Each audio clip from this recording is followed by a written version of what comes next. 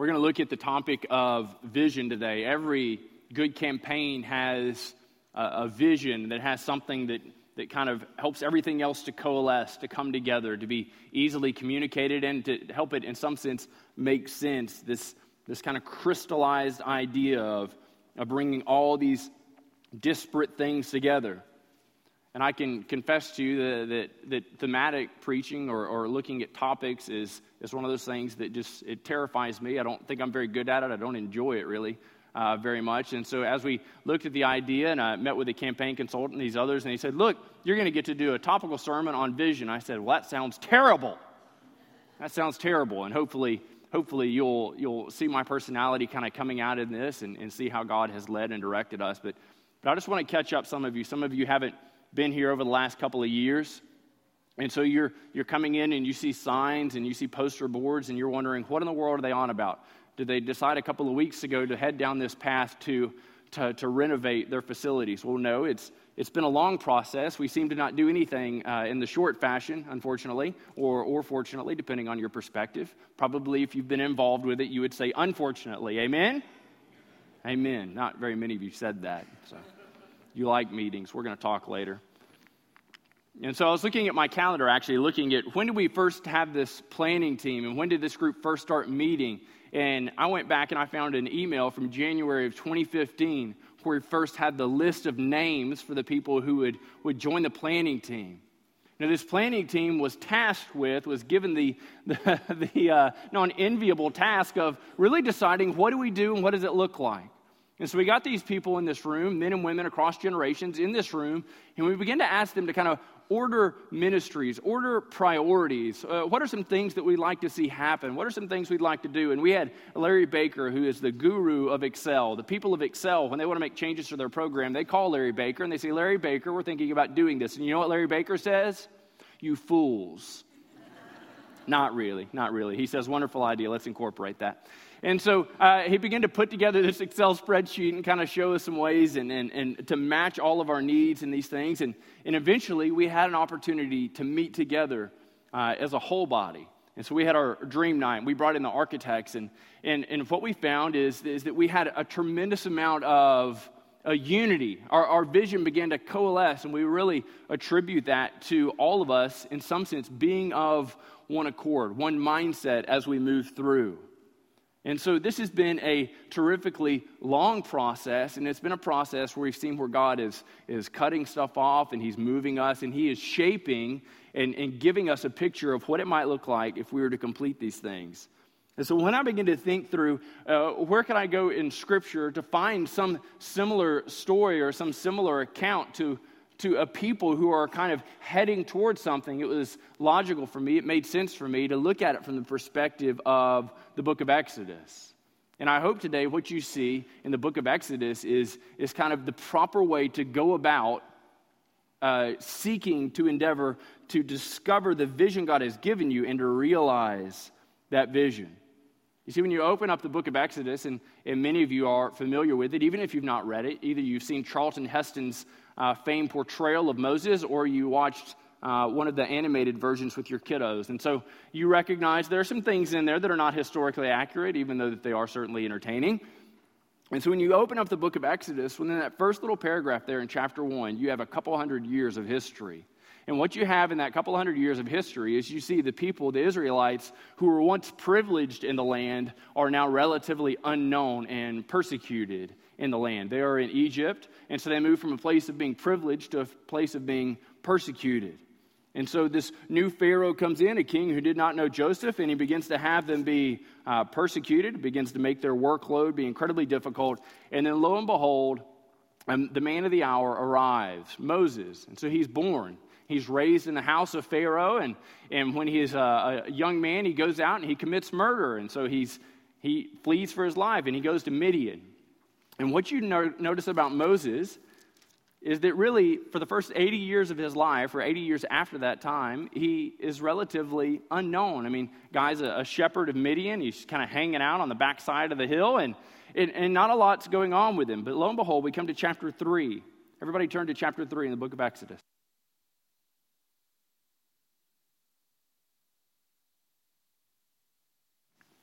Chapter 3 opens up and it says, now Moses was keeping the flock of his father-in-law Jethro, the priest of Midian. And so we find that Moses is thoroughly engaged in giving himself to the occupation of being a shepherd. And so there's nothing inherently intrinsic or valuable about Moses. He's just some guy minding his own business. And as he's minding his own business, he stumbles across a burning bush. And from the heart of this burning bush, he hears the voice of God cry out, and it begins to give him direction. It begins to help things come together in his mind. And it also gives him a mission. Look at verse 8 in chapter 3 of the book of Exodus. God speaking to Moses says, I have come down, speaking of the Israelites, to deliver them out of the hand of the Egyptians and to bring them up out of that land to a good and a broad land, a land flowing with milk and honey. So he begins to describe the destination that they're going to go to. And it's all in terms that resonate with Moses, that will resonate with the people that Moses goes to. And so he gives him a clear, concise vision. It's a good land. It's a broad land. It's a land flowing with milk and honey. He's describing it all in positive attributes that resonate with Moses. But in this communication, we find that frequently with them and with us, that when we have a vision of where we're going, that frequently we find ourselves misapplying it and we see the destination as the goal. See, what we're going to see as we study the book of Exodus today, the destination cannot be the goal. You see, we too have a coalesced or a well-articulated vision. We have a vision that we've described and kind of what we're going to do in the midst of this process. And so one of the things on Dream Night that came together that was clearly communicated, we heard over and over and over again, is people said, we need a front door that makes sense. And so we need a front door that makes sense. And so we need a clearly well-defined front door. We need something off Wesley Street that says, this is where you go in, right? So maybe you don't think that's a problem. Maybe like Judy, you've been here for 51 years. Man, I've got a friend of mine who's been in the ministry for 40 years. He pastors in College Station, Texas. And they were here this summer, and they were coming to visit. And I was on the phone with them and said, all right, man, when you get here, you're going to come up Stonewall. You're going to be on the east side of the building. You're going to go in the door that says office. And he said, hold up, Bob. I've been in ministry for 40 years. I don't need anybody to tell me what door to go in. I said, okay, all right. You just figure it out then. At the end of the service, he said, that is the most confusing place I've ever been to. I went to 3 doors, all locked. I said, let me just refresh your memory. I don't need anything from you. I've been in ministry 40 years, right? So one of the things we find over and over and again is that people wanted us to have a clearly defined front door. And when Valerie and I did a surprise visit before I came to Ridgecrest to pastor it, I went on to Google Maps and I just put in 6801 Wesley and so I followed those directions. And so I parked in the Alliance Bank parking lot and I walked in the doors, those doors behind you, and I walked into no one. There was a podium with a bulletin on it. I thought, well, this is friendly. This is friendly. And so one of the things we decided was that we wanted a clearly marked. We want to be able to communicate clearly. This is where you come in. This is where you can come in. The second thing that people said over and over and over again is we get frequently described as an incredibly friendly church. People say, man, y'all are so stinking friendly. I said, well, when you pay people to show up, it's amazing how friendly they can be.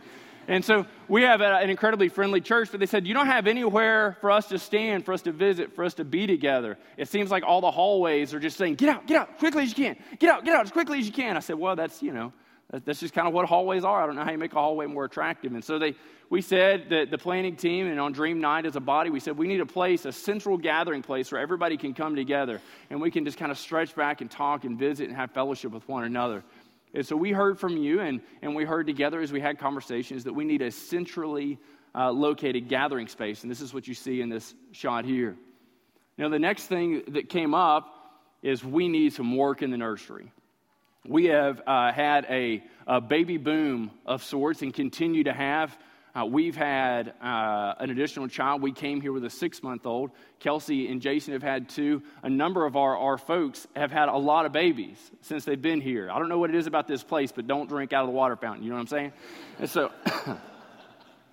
And so we said we needed a larger, more secure nursery. And so what you see from this picture is the entrance to the nursery area, and then you see that large glassed-in space behind it. That's a place for the kids in the nursery to go work off all the sugar that I swear you guys give them before you bring them to church, okay?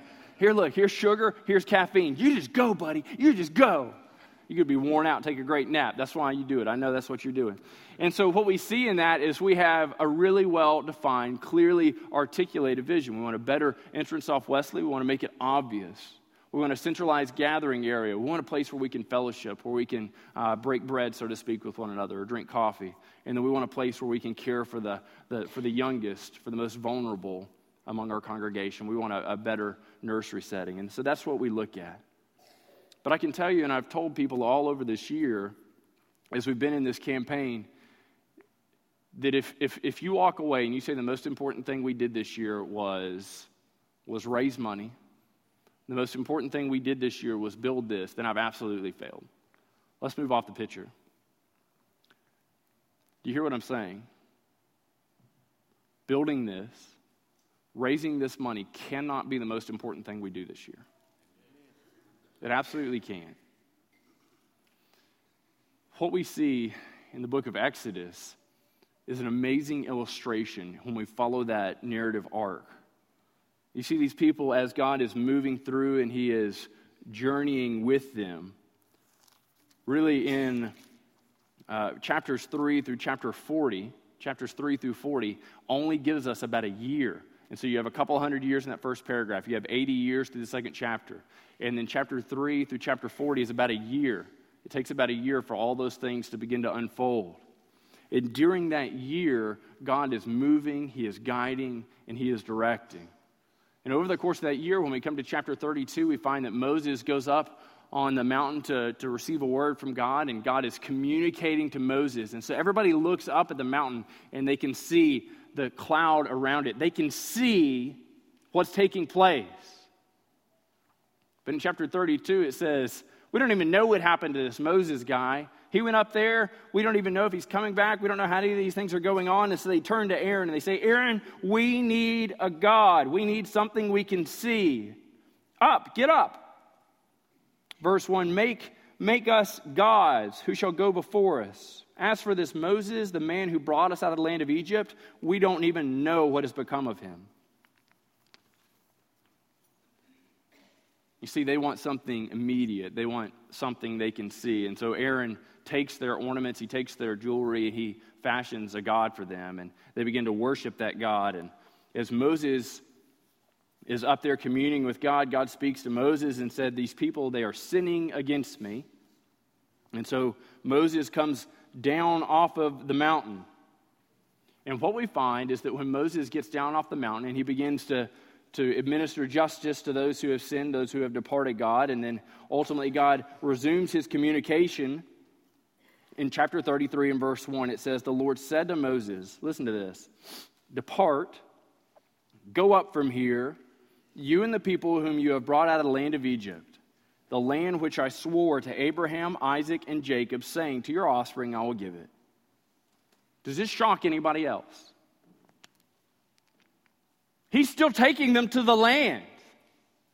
They've just been engaged in heinous idol worship. Somewhere along the trip, they recognize, or they begin to come into this idea that where they're going is the most important thing for them. And so God sends Moses down, he communicates to him, he says, get up and go. They're still going to this land. Look, he describes it in verse 3, very similar to how he described it in chapter 3 and verse 8. He says, go up to a land flowing with milk and honey.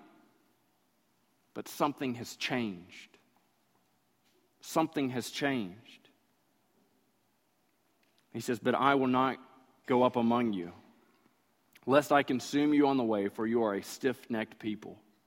The destination has not changed, but the way they're headed there for the previous 31 chapters has been radically altered. They are still headed towards the land. But God no longer is going to go with them. I want you to recognize something. You have a feeling that God is calling you to do something. Our tendency is to become fixated on making that a reality. It's getting married, it's getting a job, it's having a kid, it's building a home, it's paying off debt. Whatever it is for you, it's making it through this difficult time. It's making it through this sickness. It's making it through this depression. It's making it through whatever it is that you're currently in.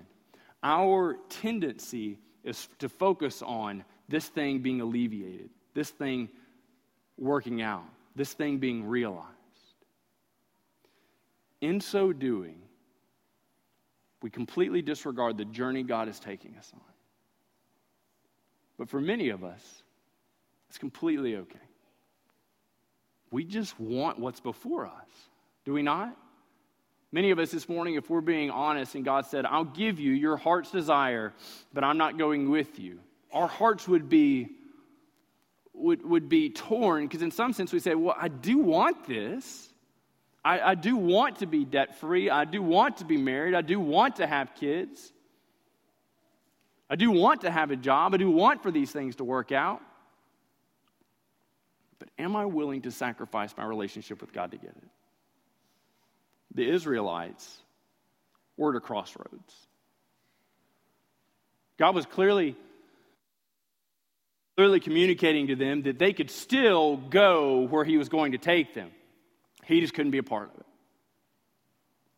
And what we see in their response is exactly the response we have to have in everything we do. Do you understand me? God communicates to them, I'm not going with you. And this is how the people respond. It says, when the people heard this disastrous word, they mourned, and no one put on his ornaments. God had told them to remove their ornaments. He had told them to take them off. And we recognize that it was this exact same type of ornamentation, this jewelry that they had used just verses before to build an idol for them to worship. You see, they were so broken in their sin, they were so broken in their separation of relationship with God, that the text tells us, when we come into verse 6, it says, therefore the people of Israel stripped themselves of their ornaments from Mount Horeb onward. They were so distraught at the fracture in relationship with God that they said, we can no longer wear this stuff. Because every time we put it on, it is a reminder to us of when God separated himself from us. Over the course of this campaign, we're seeking to raise this money, we're seeking to renovate our facilities. There will come opportunities for us to still accomplish our goal, but to abandon God in the pursuit. I'm convinced of it. What we absolutely have to do is to recognize that this pursuit, that renovating our facilities, that raising this money can never be ultimate. The ultimate is God's campaign in renovating and changing our hearts. And what he's using to change our hearts, to lead us into rejoicing, is raising this money. Do you understand this? God leading the people into the land wasn't just to get them to a destination. It was to make them into a people. God using us to raise this money and to renovate our facilities is not an end. He is using this to make us a particular kind of people. A people who, when faced with getting what we want but losing our God, would be wrecked. We would be spiritually and emotionally wrecked. We would be people who cry out, people who see this as disastrous, not amazing and cheap. Interestingly, Moses inserts into this narrative account in verses 7 through 11 something that seems out of place. It seems out of place. You're reading through and you're saying, what in the world happened to them? We're kind of left hanging in the balance in some sense. But what we see in verse 4 is a people who are separated from God, a people who are far from God, a people wondering what it would look like to have a restored relationship with God. And what you see in verses 7 through 11 is a picture of intimacy with God. Verse 7 says, now Moses used to take the tent and pitch it outside the camp, far from the camp. And he called it the tent of meeting, and everyone who sought the Lord would go out to the tent of meeting, which was outside the camp. And whenever Moses went out to the tent, all the people would rise. Each would stand to his feet and watch until Moses had gone into the tent. And when Moses entered the tent, the pillar of the cloud would descend and stand at the entrance of the tent, and the Lord would speak to Moses. Look what happens here. Verse 10. When all the people saw the pillar in the cloud standing at the entrance of the tent, all the people would rise up and worship, each at his own tent. They were separated from God. They knew they were going to get to go to the land. They didn't know if God was going to go with them. They didn't know how it would change. And what we see here in 7 through 11 is Moses is still able to maintain incredible intimacy with God. So imagine this. You've got 600,000 plus people. And you're all gathered in this large encampment, and Moses, some place off in the distance, has set up this separate tent. It's outside the camp. It's away from everybody else. It's away from everything else. And as he goes out there, you see him moving, and there's this anticipation beating in your heart. There is this loneliness beating in your heart because you no longer have intimacy with God. But you recognize he is about to come face to face with God. Moses goes in, the cloud comes down. And they cry out in worship. Their worship of God is based upon Moses' intimacy with God, not their own. As Christians, you have an amazing opportunity not to worship God in this face-to-face environment, not periodic or episodic where he comes down and he manifests himself in cloud, but you're able to worship God each and every day, each and every moment. How? You are indwelt by the Holy Spirit. What God has made you is an intimate worshiper of himself. But we recognize that sin too finds its way into our own lives, does it not? It finds its way, and so we are engaged in various pursuits. We're engaged in pursuits of pride, envy, lust, greed, pornography. We find ourselves enslaved to any number of sins. In the midst of this enslavement, we recognize there is a breach in fellowship with God. And so when you show up to church on Sundays, or when you are listening to the radio, or when you hear somebody give a testimony of what it's like to worship God, what does your heart say? It's saddened. It's broken. It's separated. So you see, or you hear, or you observe worship, but you do not find yourself being a worshiper. What we continue to see, what we go on to see with these people, is that this restoration can work in them. This restoration can work in you to move you from merely being one who is an onlooker, seeing worship take place off in the periphery, to one who is actively engaged and personally worship him or herself. Amen? Moses begins to speak to God in verse 12, somewhat on behalf of the Israelites. Moses says to the Lord, "See, you say to me, bring up this people, but you've not yet let me know whom you will send with me. Yet you have said, I know you by name, and have also found favor in your sight." And so he's trying to trade on the privileged position he has with God. He says, "Now therefore," verse 13, "if I have found favor in your sight, please show me now your ways, that I may know you in order to find favor in your sight." And then he turns to the people. He says, "Consider too that this nation is your people." Moses begins to intercede on behalf of the people, in some sense as a precursor to Jesus seeking to move in and to be one who would redeem this people. Look at the change here in verse 14, now affected. Verse 14, we turn and we begin to hear remarkable news for the Israelites. God speaks and he says, "And he said, my presence will go with you, and I will give you rest." Can you imagine 600,000 people breathing a collective sigh of relief, recognizing how close they were to getting what they wanted, but losing God in the process? So close to getting what they wanted, but losing God in the process. He says, "I will go with you. I will give you rest." Moses, unwilling to rest on this word alone.